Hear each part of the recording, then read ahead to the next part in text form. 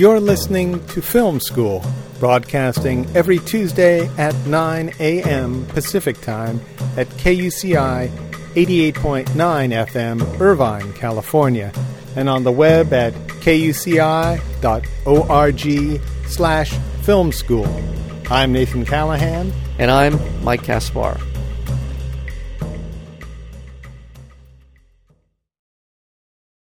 Over the course of his remarkable 50-year career, political cartoonist Paul Conrad has drawn and quartered 11 American presidents, from Harry S. Truman to George W. Bush, and fearlessly tackled every major social and political issue the nation has confronted. Conrad won 3 Pulitzer Prizes, but his favorite distinction is his 1973 inclusion on Richard Nixon's enemy list.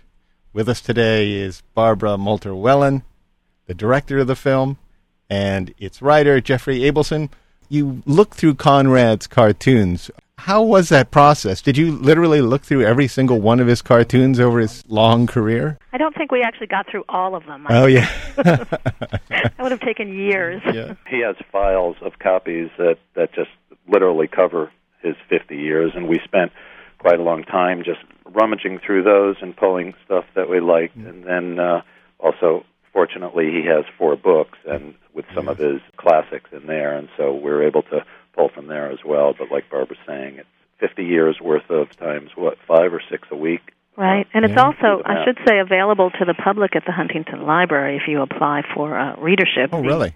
Yeah. I mean, you'd have to call them and see if you can get in to see it as a reader, but the collection is there at the Huntington, just about everything from his Denver Post days on up. What got you initially involved in this project? Well, I had met Paul because I had done a film for Showtime kind of looking at political comedy in America over the 20th century. And it was kind of a survey film. We talked to a lot of different people, including Mr. Conrad. We went up to his house and met him, and I was kind of fascinated with him and was at that point introduced to his work because I hadn't grown up in Los Angeles. I grew up in New York, and I was just blown away and thought, somebody should do a documentary about this wonderful guy. Jeffrey, are you Angelino? No, I grew up on the East Coast, but I've been out here for 30 years, and I came across Conrad as soon as I got here, and was a huge fan from the get-go. Is there one particular point in time in talking to him that you felt that he really came alive with? Was it Nixon or Reagan or Watergate? He says Nixon's the one, but Reagan's a close second. Yeah. And you can see it in the film. His eyes definitely light up when he's talking about those 2 presidents. But he's still given as good as he gets, even today with George W. Bush. He's got a fire in him, and it's probably not going to burn out until the day he leaves us. He basically says that as long as there's a Bush or a Reagan or a Nixon in office, he's on the job. Just the breadth and depth of his work is remarkable. The fact that he's won 3 Pulitzers, but he lists as one of his greatest accomplishments as being on Nixon's enemies list. So it's obvious he has an affinity for Richard Milhous. They really came after him with a vengeance. I mean, it wasn't just that, which is sort of an anecdote now, but he was hounded by the IRS for years for suspect reasons, and all the dark monkey business that was going on back then, he was definitely subject of a lot of scrutiny. And there's history to this, so I'm sorry, Jeff, but... No, that's, I mean, it's a dark chapter in American history, and he lived through it, so he remembers it not so fondly. He was also part of, the LA Times was really targeted by Nixon, right, as was Otis Chandler, who was Conrad's publisher and really a hero and protector for all those years. Nixon was kind of created by the LA Times before Otis Chandler took over, and he felt particularly betrayed by the Times and by Conrad since he had been a California congressman and all of that. So there's a lot of bad blood that goes back a long time. And you mentioned Otis Chandler as a sort of guardian angel within the LA Times. Tell us a little bit about what happened to Conrad as Otis stepped aside at the LA Times. Well, Otis had stepped aside, and it was really just a couple of years later that Paul was offered a kind of package that he says he couldn't refuse. He no longer had somebody who was willing to step up and protect him. And of course, now the Times is going through so many changes. It just seems to be accelerating. There's kind of a publisher a week over there, it seems like. Yeah. That was really the beginning. Once Otis left the new publishers came in, and it was sort of the beginning of a shift away from embracing strong original voices and avoiding controversy, which has gone on through the last 15 years or so with the corporate takeover of most major news media in the country, to reflect a larger problem that Barbara was just talking about, with papers like the LA Times and other major news outlets having to fight for their journalistic life against the cost-cutting corporate owners. So Conrad and actually all of his fellow staff editorial cartoonists were like the canaries in the coal mine of that problem, because that's dealt with in the film. Staff editorial cartoonists that are an all-time low. They used to be on every major paper, and now there's only a handful. And it's all part of the same dynamic. It's all part of this dynamic that essentially we don't want to offend advertisers. We don't want to offend some of the readers in case the images are too... That's right. Too strong. And it does say something about the power of the editorial cartoon, and it's something that Conrad was able to do, I think, as effectively as anyone. He was able to condense and consolidate what is essentially an editorial into a single image. Very much so. And just to remind people, he's still doing 4 cartoons a week for the Tribune Media Syndicate. He's still very much a working cartoonist at the age of 82. He also made a big deal of trying to limit, if not exclude, his captions. A lot of cartoons have fairly lengthy captions, and Conrad hates that. And so he was either a master of a one-liner, or a lot of his images would have no words at all, and that was when he was happiest. He has this incredible artistic gift, so that he is, unlike some cartoonists who are really funny and politically astute, but not necessarily such good artists, he's an incredible draftsman. So he's been able to, he has that other talent that can help him make his point so succinctly. Now, did you get to watch him work? A little. Or does he like to close the door and boot people out when he's at work? It sounds like that's the case. Yes, we did actually. He made a couple of cartoons for us, and he let us in a little bit, and then was basically like, okay, that's enough, get out. Well, he has a strong personality that does come across in the film. I can't give you the date when he left the Times. I'm sure you guys know, but... when was that anyway? In 2000 or 93? 93? Really? Yeah, it was a long time ago. Really? But he then left they the Times? used him, every once in a while. Exactly. You'd see him on the Sunday paper, perhaps. The fellow that replaced him there at the time as a political cartoonist is Michael Ramirez. That's right. Who actually went to where we're broadcasting from, the University of California, Irvine, and worked on the school paper here. Oh. And I felt that it was really an insult that they would go that far extreme to the other side of the political spectrum. The Times would. Did Mr. Conrad say anything about that? Well, we used to call him the anti-Conrad, but I mean, I don't think that Mr. Conrad was very pleased about that. He didn't really talk about, at least in the film, about other cartoonists so much. Artists don't like talking about other artists. Really. It's kind of tough, and particularly with editorial cartoonists, because so often they're dealing with the same material on the same day. That there's always some overlap and all of that, if not of opinion, at least in terms of images and stuff like that. So I think they're very circumspect about what they say about one another. But, even more to the point, because Mr. Ramirez is no longer on the staff at the LA Times. There's no longer a staff cartoonist there, which we think is really a terrible shame. It's kind of a dwindling profession at this point, at least as a staff job at a newspaper. Of course, there are editorial cartoons all over the Internet.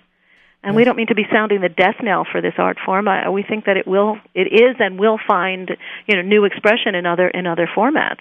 It's a shame, though, that at least in an editorial page in a newspaper, the cartoon or the cartoonist was like the gateway into the editorials. Absolutely. It was the way a lot of people first got turned on to newspapers at all, and it helped cultivate the habit of reading, which is at an all-time low, and which is really the foundation of the profit pressures that exist that is causing all this. In other words, if more people read the paper, there wouldn't be a subscription problem, and there wouldn't be profit pressures forcing corporate owners to tell newspapers to fire their cartoonists or gut their editorial staff, because they'd be making all the dough that they wanted to make. And that kind of goes back to what you were talking about before with Conrad. He doesn't look at other cartoonists and criticize their work per se. It's more about he is a very deep thinker, and he reads 3 or 4 newspapers a day. And when you look at his cartoons where he uses references to Shakespeare and great books and philosophy, you kind of have to be somewhat well-read to even understand some Right. of them. So he's all about encouraging people to read. He taught his kids that. They say it over and over again in the film. And that's the first foundation. That's how he was brought into cartooning. He was told, go read for a couple years and then come back, and then we'll talk about drawing something. Yeah. And so it's the lack of that kind of deep thought and perspective that he bemoans, and that is what you were talking about in terms of there just being a lack of strong discussion, debate, and dissent on where it counts. An editorial cartoon is sort of like a shorthand to understand a lot of issues, and you have to bring a certain amount of your own context and knowledge to it. Of course, he wants to make it as clear and as much as of a punch in the mouth as he can. But you do need to understand the issues. You do need to know the players involved. Which is why it does belong on the editorial or op-ed page. It's fine to sit the randomness of the internet, but for people that want to seek out specific stuff, the internet's great. But to be tied to a paper and to the editorial section, it's a shame that it isn't anymore. So we're speaking with Barbara Moulter-Whelan and Jeffrey Abelson, and the film is Drawing Fire. It's a story of Paul Conrad. It's about Paul Conrad, but it's also about this increasing corporatization and consolidation of media, the decline of newspapers in general, and really, but it touches on some broader issues. And in the time we have remaining, I'd like to talk a little bit about that. Well, go ahead, Mike. Well, I guess we are in a manner of speaking. We're talking about you, the amount of just lack of debate in many of the newspapers, and also I guess the newspaper is going to disappear pretty soon, is the way it looks, and it's all going to go online. It appears that way. Do you think that there's a danger in that? Is there something about getting a paper on your doorstep every morning? No, I don't think there's a problem with that at all. It's my concern is quality and content of the paper, not what medium it's delivered. I actually disagree with that a little bit, because I think that there's something about, I guess newspapers are getting more expensive all the time, but there's something that about, just being able to pick up a newspaper for a very small amount of money, even if you don't have the money to have a computer at home. If it goes only internet, that's a certain amount of sort of class stratification that I would really hate to see, but I'm sure that's what's going to happen. That is what's happening, and there's no stopping it. And you can have the inky fingers outside my computer screen. Just that sense of, people in the old days, newsboys and all that, but that it was, the papers were so much the form of how everybody in this society got their information, and it's being increasingly sort of made into a very elitist kind of experience. And it kind of like theater and ballet and so many of the other arts, I think it's very unfortunate. With computers and internet access almost ubiquitous now, I don't think that's much of a problem anymore. The thing that I think is great about the internet is that you can sit in your house in Los Angeles and read the New York Times, the Wall Street Journal, the Washington Post, the London papers. The Guardian and the Independent. And the Independent, yes. And shockingly free. For the most part. Until they figure out a way to make it not free. Until net neutrality takes us by storm here. Are Conrad's cartoons up on the internet? Does he have a daily posting, or when he does put them out, is there a place? There's several sites that post most of his current stuff. Kagel is one that they do a lot of his current stuff. That's Daryl Kagel's site. I'm caught in the newspaper internet dilemma myself. Yeah, I get too. a paper on my driveway every morning. I pick it up, and I find myself more increasingly just reading the sports and the cartoons and going to the internet for all the editorial and news content that I need, because it's so much more complete. I think it's true of all One of us. telling example here is, and it's unbelievable to me, the LA Times Online on Sunday, in the, there's, what is it called, Barbara? There's this cartoonist who sort of curates a little collection of Joel cartoons. Pett, is it? P-E-T-T? Yeah, Yes. and it's a nice thing. They have this cartoonist, and he has 4 or 5 cartoonists from around the country that he does commentary on them. If you go to that story on the online version, there are no cartoons there. They just don't put them in. Endlessly asking them, it's kind of an oversight. You can't. There's graphics all over the page, flashing advertisements, blinding you and stuff, but they couldn't figure out how to put a black and white line drawing in the article about cartoons. It's a GIF file, for crying out loud. What really fascinates me about this whole story, Conrad's story, and how he came to the LA Times is the fact that, Otis Chandler was basically a Republican. Yeah. He didn't always agree with Conrad, and there were many occasions where his very conservative family really took him to task for protecting him, but he gave him a berth. He allowed him a bully pulpit. He gave him a way to express his very strong opinions and to provoke debate. And he believed that was a way to get more readers, not to turn people away, that a newspaper wasn't just, some sort of, conveyance for advertising, but it was also a way to get people thinking about the issues. Whether you agreed with them or not was almost kind of beside the point. Well, it was that you thought about it. Because of Conrad's combination of his deep thought capability and his extraordinary artistry that he was able to provoke that response in people and have even veteran conservatives look at his work that is espousing a liberal point of view and totally respect him.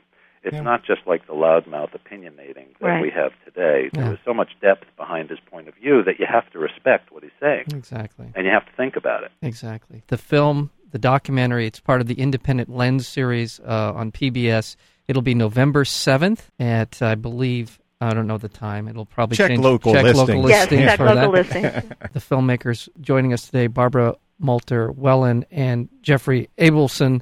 Thank you for being on Film School. Thank you so much. Appreciate it. Good luck on your future projects. Thank you.